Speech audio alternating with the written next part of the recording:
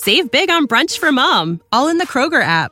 Get 16-ounce packs of flavorful Angus 90% lean ground sirloin for $4.99 each with a digital coupon. Then buy 2, get 2 free on 12 packs of delicious Coca-Cola, Pepsi, or 7-Up, all with your card.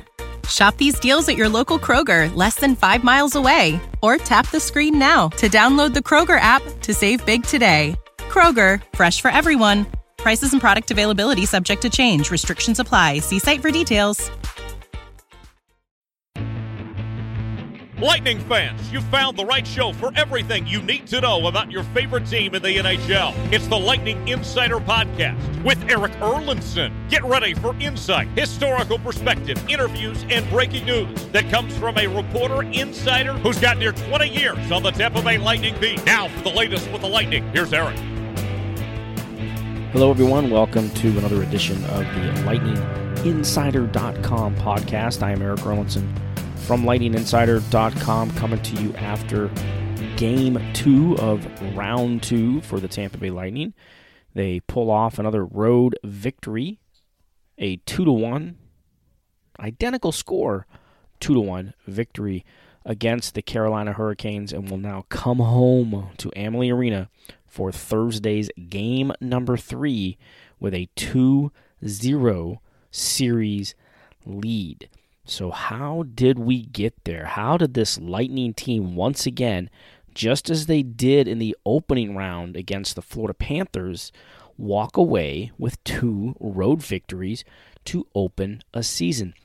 It's very interesting to me because these 2 series in the first 2 games have taken on very different identities in terms of how they've won them.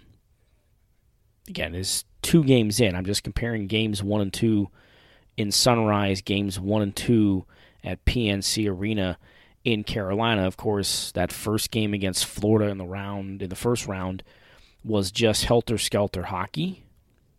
Mentioned by many how entertaining it was, how wild and crazy, back and forth, physical, goals, special teams, everything that went on in that game, and how entertaining it was.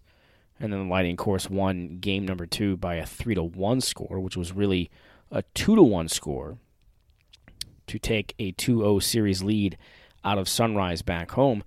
And compare that to the 2 victories Tampa Bay has picked up in Raleigh and how different they've been.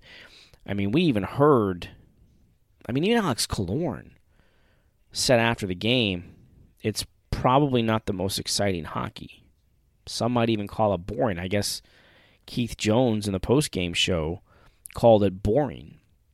And in some ways, I guess it is boring. But you've got 2 teams here. And again, this is why it's so much different from the series that we saw Tampa Bay face against the Panthers.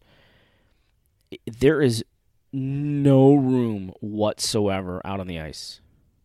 There's nothing out there. Very little space. Yeah, we've seen a couple of odd man opportunities by both teams. We saw Nikita Kucherov get a breakaway in the second period that was stopped by Alex Nedeljkovic.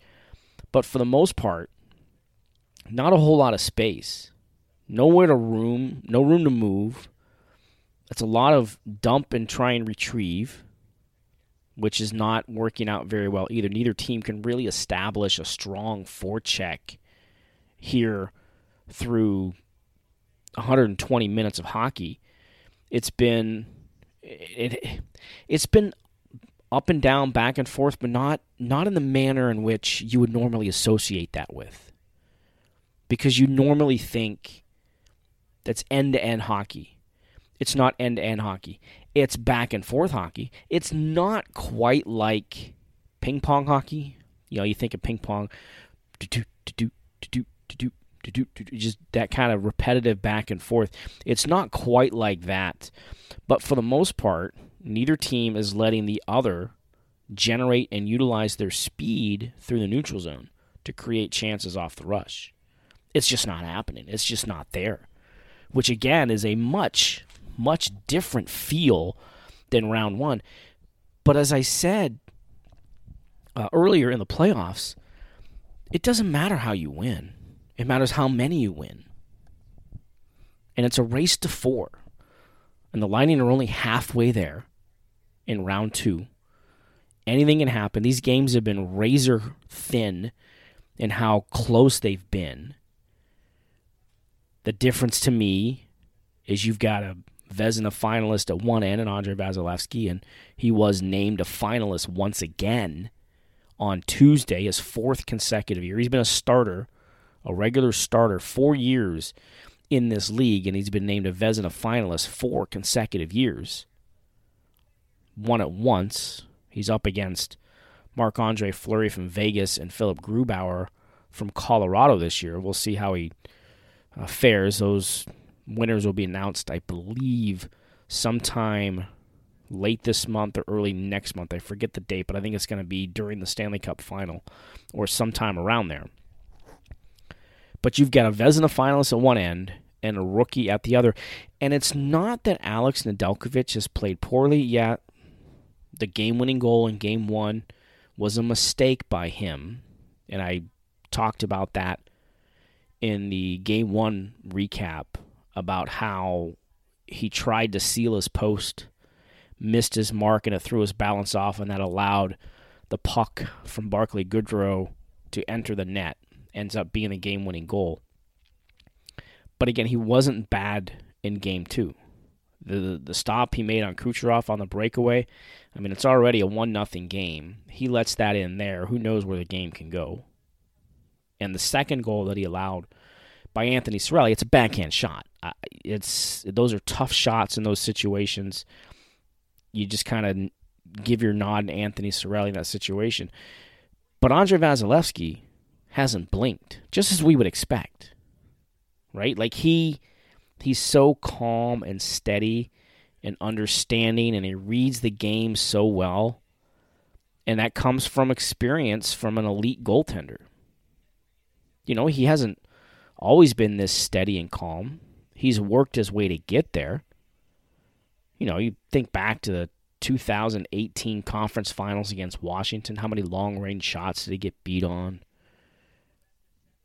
The situation with Columbus in 2019 where he wasn't what he needed to be. Right? So he hasn't always been this type of a goaltender. You always saw that potential, but it's one of the greatest things elite goalies are able to do, and that's just focus on the next shot, focus on the next shot, focus on the next shot. Whether a goal got past them or not, it's always about how do I stop the next one. And it's easier said than done. And we are witnessing Andrei Vasilevskiy in the midst of that right now. That's where he's at. And to me, that's been the biggest difference here. Now, one thing I want to bring up, because a lot of people are going to talk about this, I've seen a lot of people already bring it up, is the shot totals. Because if you look at the score sheet, the stat sheet, you're going to see 32 shots for Carolina in Game 2, 15 for Tampa Bay. And that's more than a 2-1 margin in favor of the Hurricanes. And the first reaction to that is, oh my, how can they be outshot 2-1? If you listen to my series preview with Greg Linnelli, one of the things I said to look for in this series is don't be surprised if the shot totals, there's a disparity in the number of shots for Carolina and Tampa Bay. Because Carolina will throw pucks on net from everywhere. They're a high shot volume team. They have been for a number of years now. They've got more skill than they used to, so they can take advantage of that shot possession that they have. But for the most part, like just go look at a heat map. Go to Natural Stat Trick and look at the heat map. And you'll see there's not a whole lot of shot attempts generated by Carolina in the home plate area, if you want to call it. Yeah, they got some shots down low, especially late. You know, you think of the chance that Eric Stahl had with 8.4 seconds left on the clock. You know, they had a couple of those shots, especially late in the game. You know, the goal by Svechnikov comes from down in that area. during a 6-on-5. But you look at the heat map, all these shots are coming from the outside. And that's exactly what Tampa Bay is fine with. And I remember John Cooper talking about this even early in the year when these two teams faced off. That if they want to take the shots from the outside, we're going to give it to them. And when you get to a playoffs, this is how it works. You design a specific game plan against a specific opponent. Yeah, we saw this maybe a little bit more because of this crazy season where teams faced each other 8 times. You had a situation earlier this year where Tampa Bay and Carolina faced each other 4 consecutive games.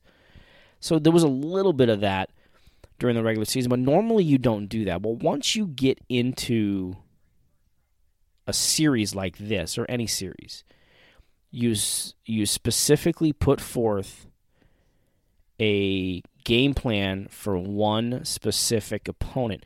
And this is what Tampa Bay has done in the first 2 games of this series. Yeah, again, Carolina had 39 shots in Game 1, 32 shots in Game 2. And they did push, especially in the first 10 minutes or so of Game 1. But they haven't had any of those surge moments that Carolina has kind of become known for. Let's go back and watch a couple of the games in the series against Nashville. Like, when they start rolling, they can steamroll you. Haven't seen that because what Tampa Bay is doing is they're forcing shots from the outside, but what they're doing in the meantime is doing a really good job of boxing out, making sure their goaltender can see the shot. And if he can see the shot, there's a good chance he's stopping the shot. So they'll give up those shots from the outside. What they don't want to give up are rebounds and rebound opportunities.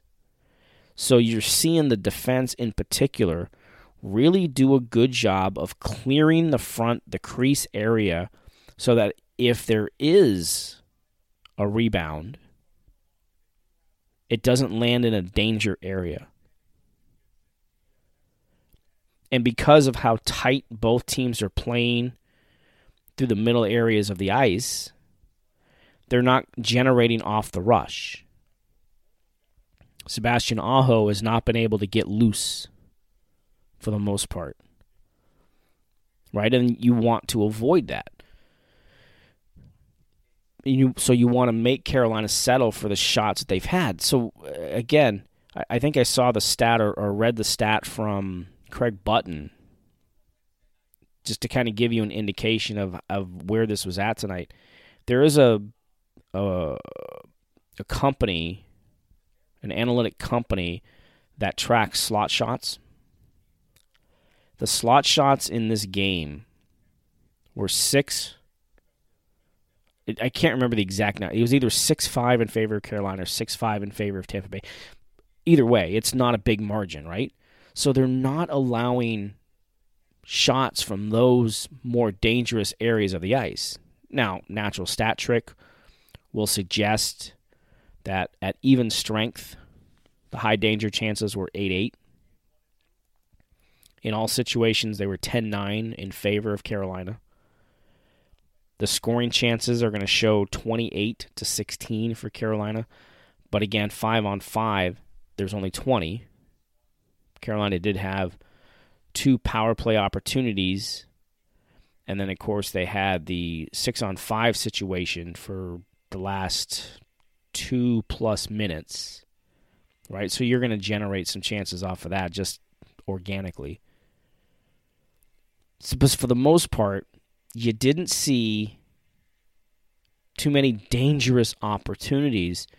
So then you're not taxing your goaltender. You're not asking your goaltender to stand on his head. Yeah, he's facing some shots. And I've had this conversation many times with Bobby the Chief Taylor through the years. That in itself puts a certain kind of taxing, because as Chief says, every time you get so many shots coming at you, you're in the crouch as a goalie. But he's not having to jump around the ice, right? He's not having to make those acrobatic side-to-side saves. Even He had the one chance, the one save in game 1, I believe off the stick of Aho, where he kind of did the splits and got his glove on it.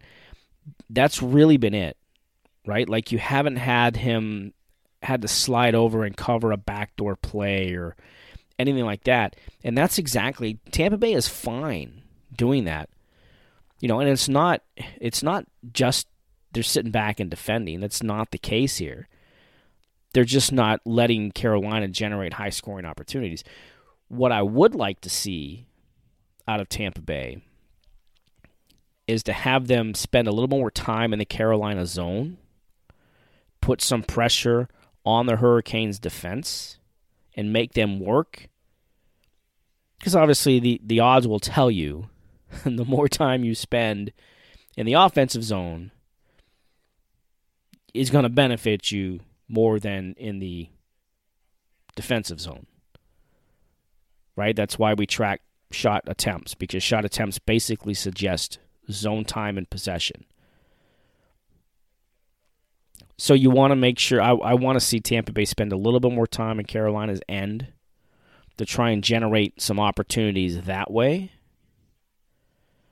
They've had stretches, but they have created a lot of dangerous chances. I mean, Steven Stamkos had a great chance on a redirect. Mentioned the breakaway that Kucherov had.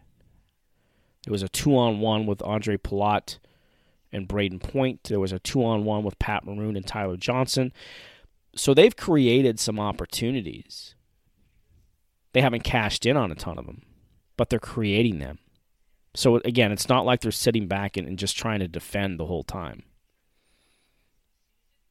But what they have done, and this is something you can trail back to the playoffs last year and understand an area in which they become so much better, is they don't force plays. They don't force situations. They don't want to give up odd man opportunities, right? They want to make sure they're managing the puck well and staying patient and sticking to the game plan. It led them to a title last year. And here they are in the postseason once again. Florida was a tough team to play against because of how they like to attack. So they couldn't necessarily play that playoff-style game, if you will, against the Panthers. They did certainly in Game 6. They certainly did in Game 2. But there was a lot of wide-open hockey. And, sometimes that happens in the first round. As John Cooper mentioned, it's fresh teams. There's more physical play. You kind of get some more of that. So the first round can kind of have some of those situations. But what Tampa Bay does is, again, stick to their game plan. Don't let yourself get pulled out of what your game plan is and then force the other team to make a mistake. It is a game of mistakes, and the team that usually makes the fewest has a better chance to win the game. And that's exactly what the Tampa Bay Lightning want to do here in the postseason. You're not mistake-free. I mean, we saw Nikita Kucherov try to go back up high on the power play, something they do a lot that was read by the Hurricanes. It ended up leading to a 2-on-1. It was probably Carolina's best scoring chance of the game. Marty Necas able to cut across the top of the slot on a 2-on-1, top of the crease, that Andre Vasilevsky was able to kind of get a stick on and disrupt just enough.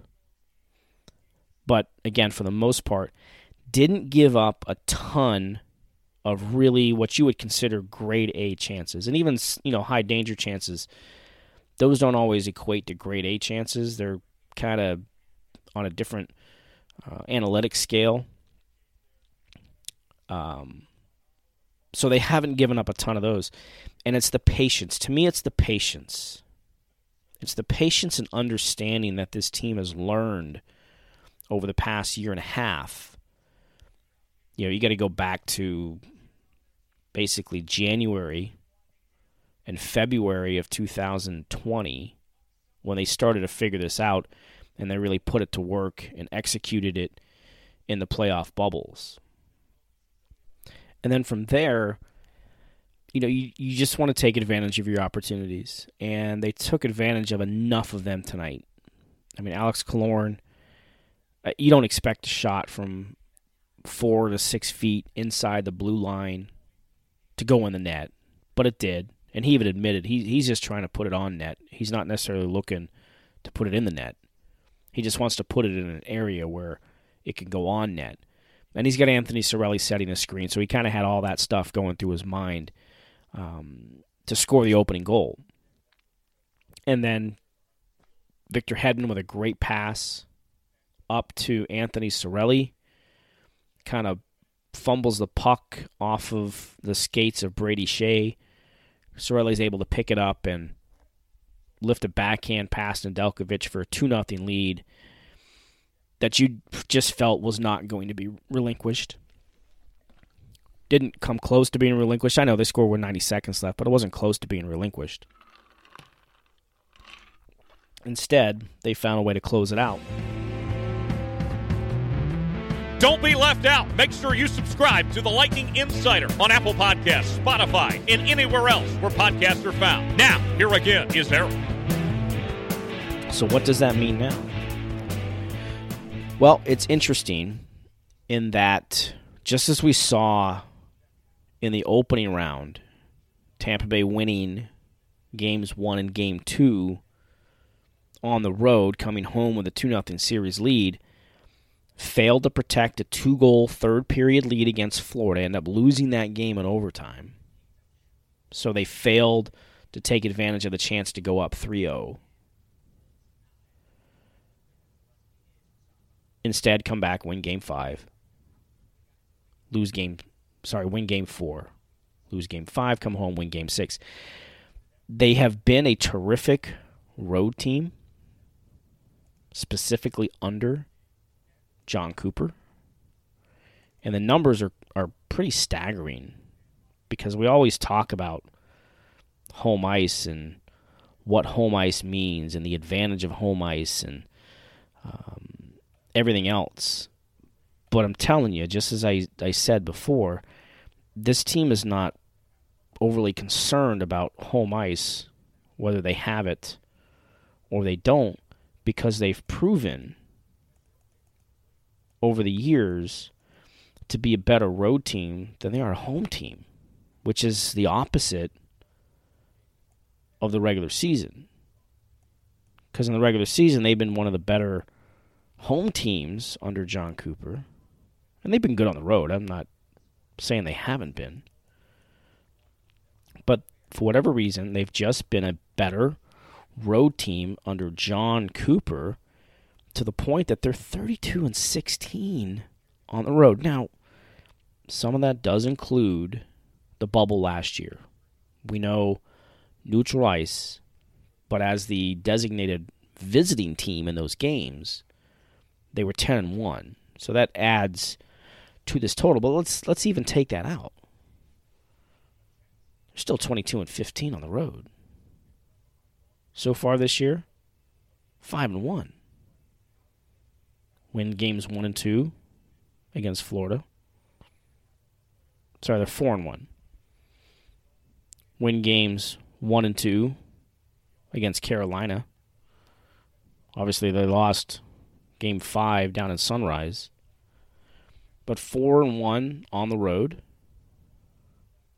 And now what Tampa Bay has to do is the style of game that they play in these road games, got to bring it back home.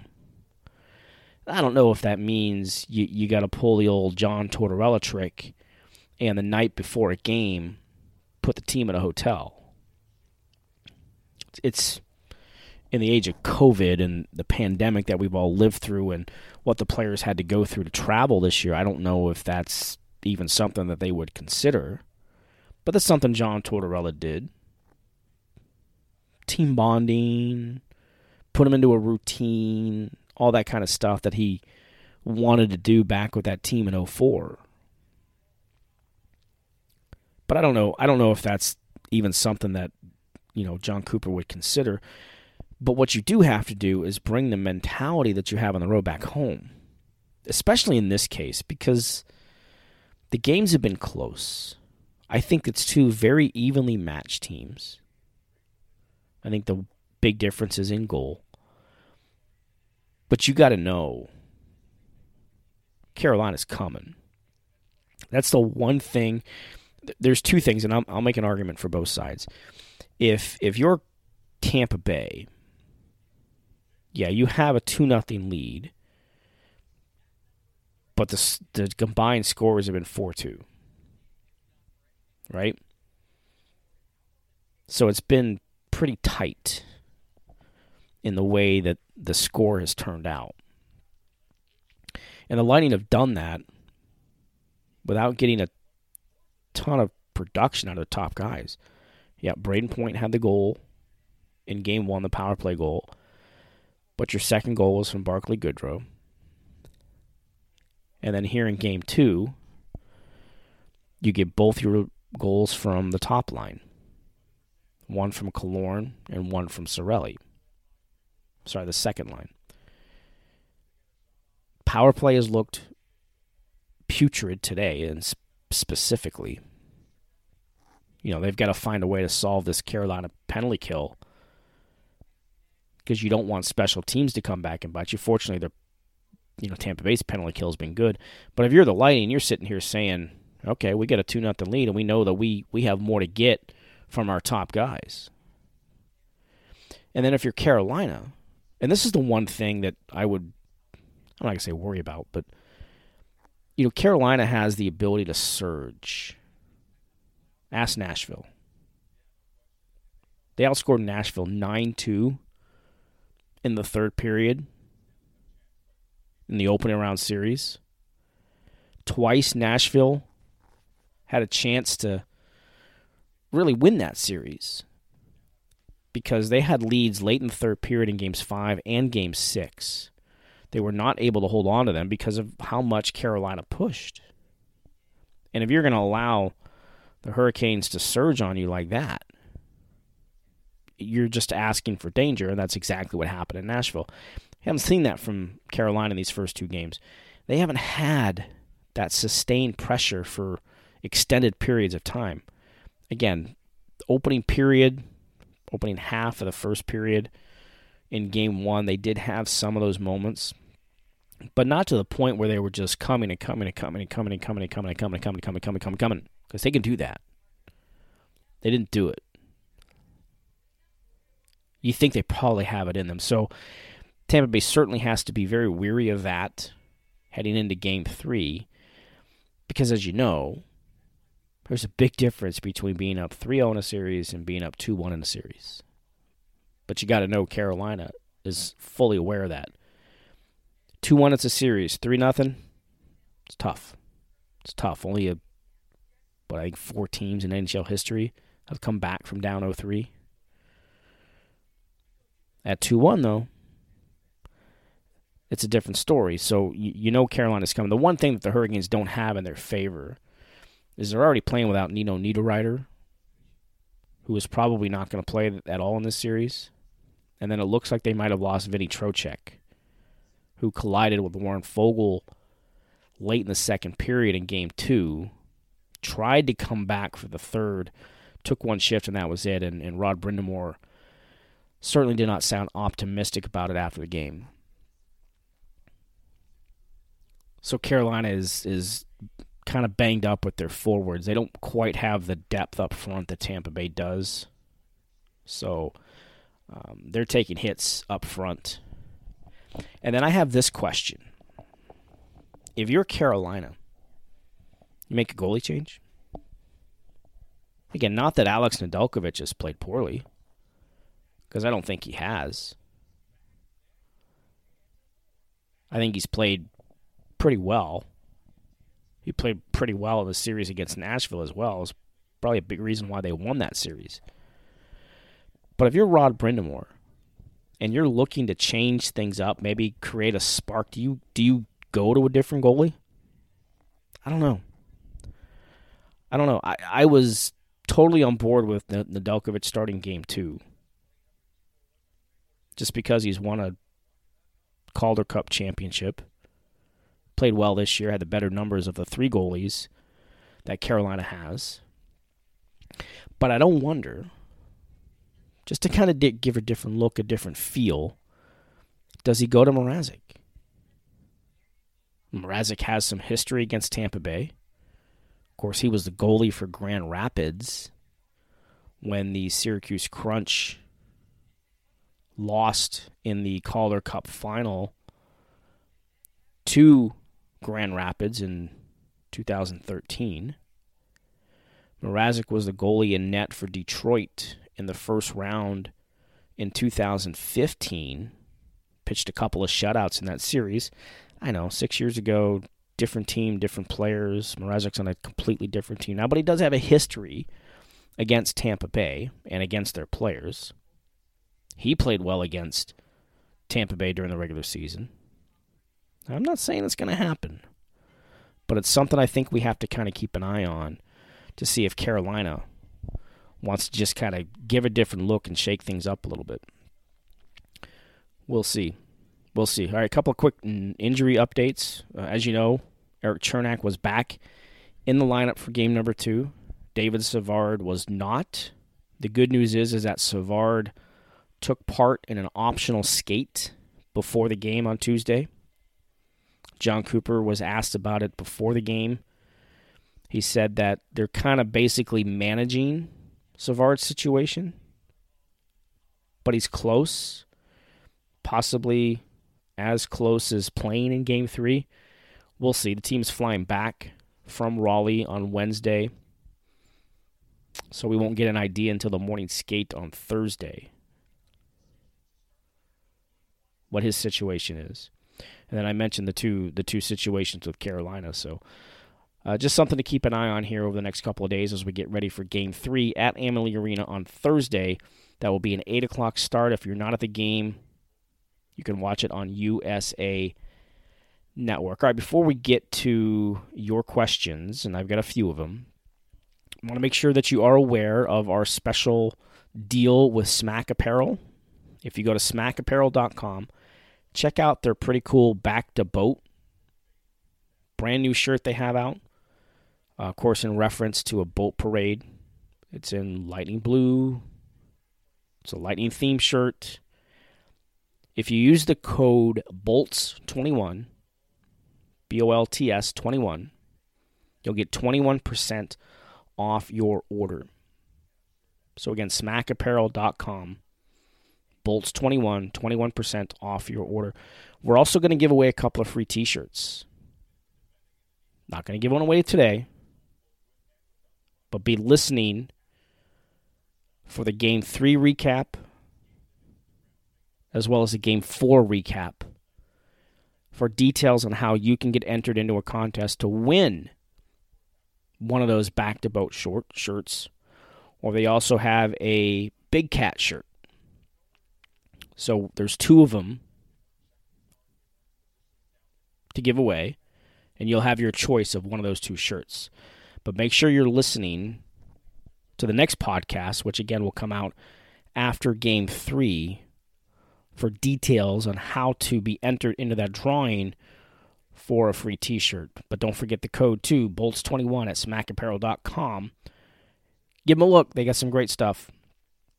Also, don't forget, I'm extending the free book opportunity for anybody who signs up for a yearly subscription to my site, lightninginsider.com. Between now and we'll extend it to this series. Might extend it again. But if you sign up for a new yearly subscription, just go to lightninginsider.com and just sign up. Yearly subscription. You don't have to put in any code, anything. I'll find your name. I'll enter you into the drawing.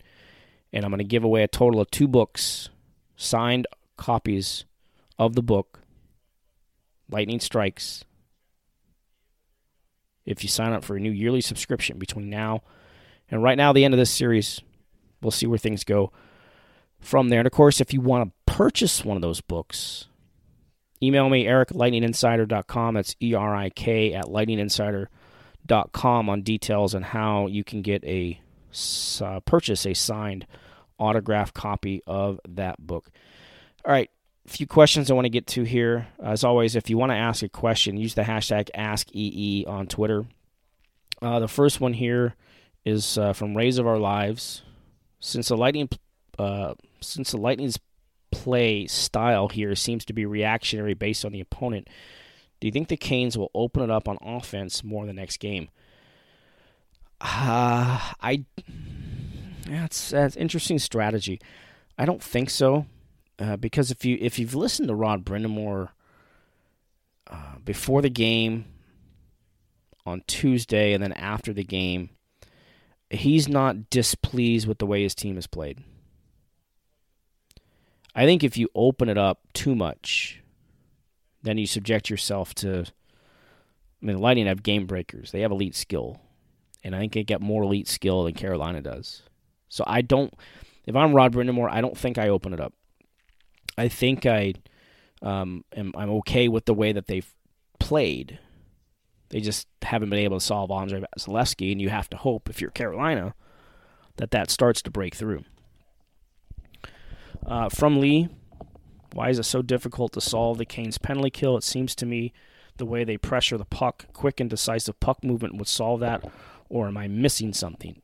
Well, one of the big problems in Game 2, as they didn't even get a shot attempt off on either of their power play opportunities, was face-offs.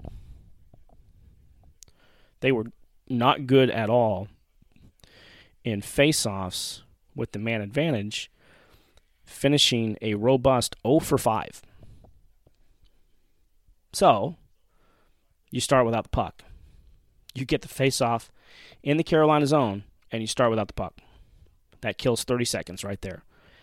And then Carolina is so good at not allowing Tampa Bay to get in the zone. They're doing a very good job of not allowing that drop pass, right, to Braden Point to generate speed to gain the zone and then let them set up. Because they are very aggressive. You do have to be quick with the puck. You have to make good, quick puck decisions. But Carolina is so aggressive and so in your face that they're not going to let you make those quick decisions. Right? If you can break it, it's kind of like breaking a full court press in basketball. If you can get through it, good chance to get an open shot. Easier said than done, though, because there's really not too many teams are going to kill penalties the way that Carolina does. But to me, it starts with face-offs. Got to win a face-off. Have to.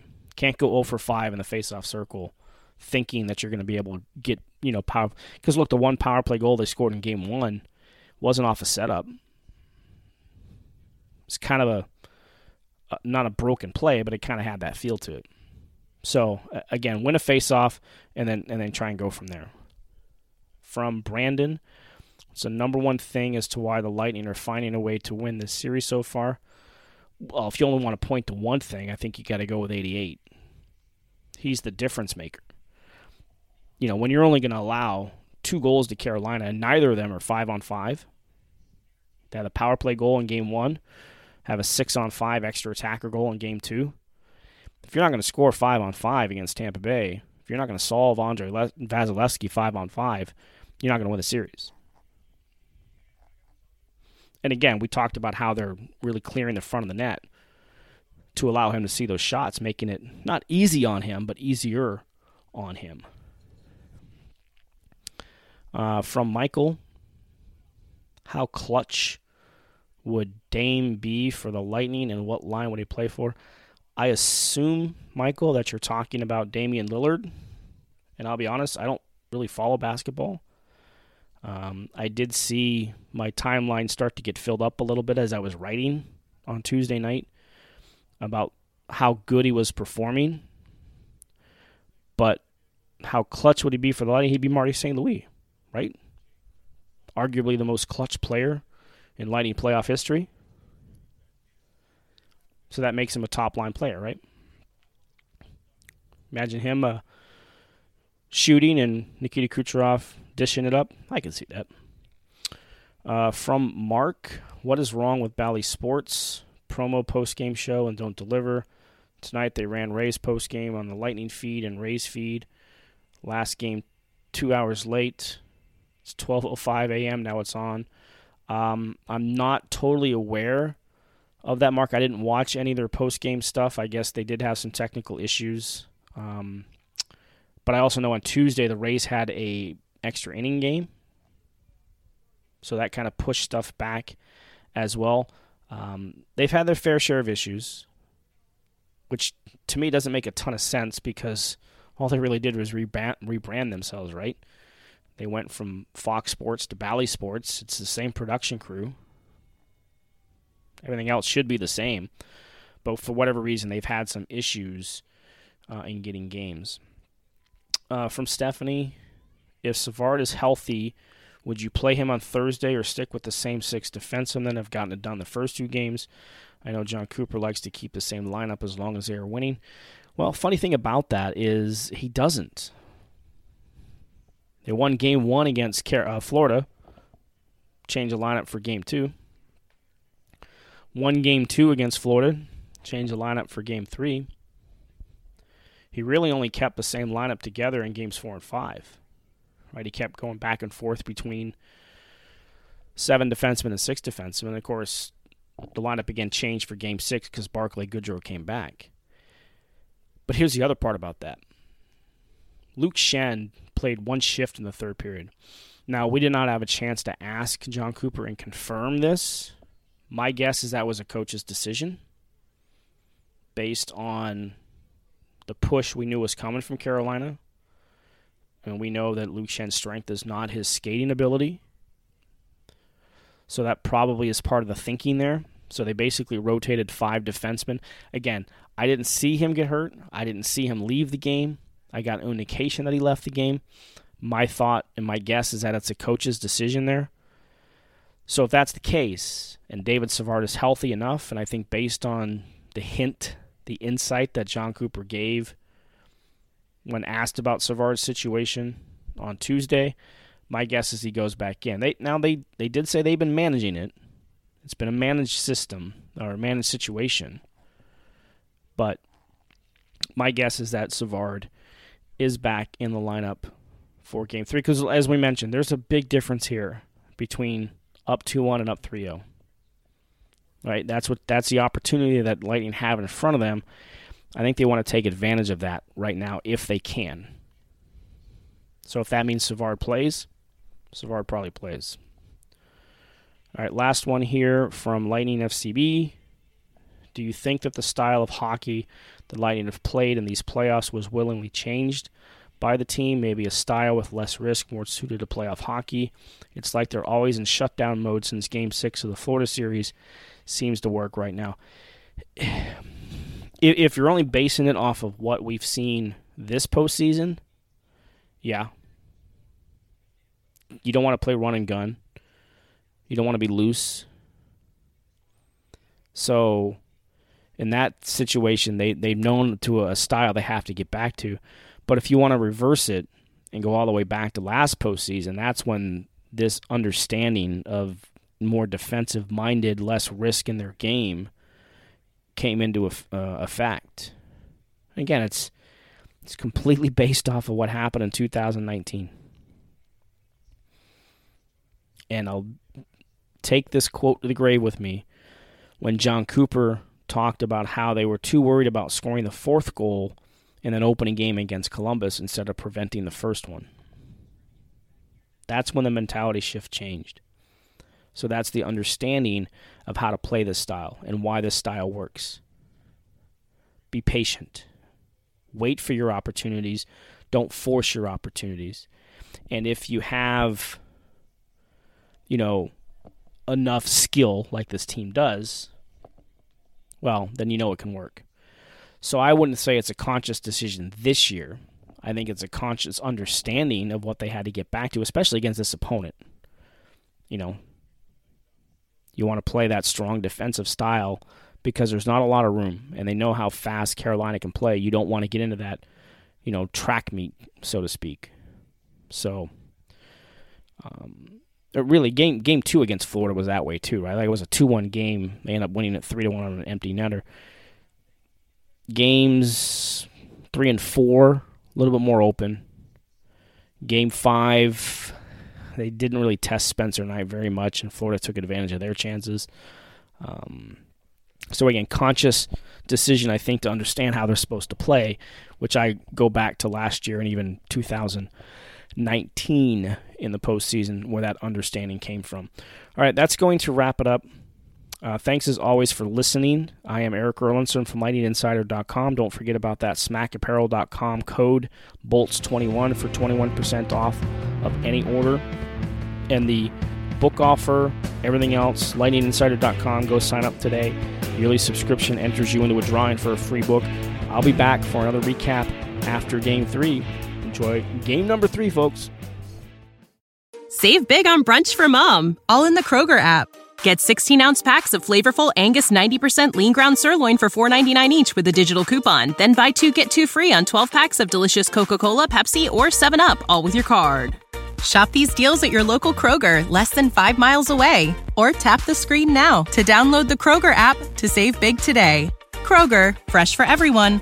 Prices and product availability subject to change. Restrictions apply. See site for details.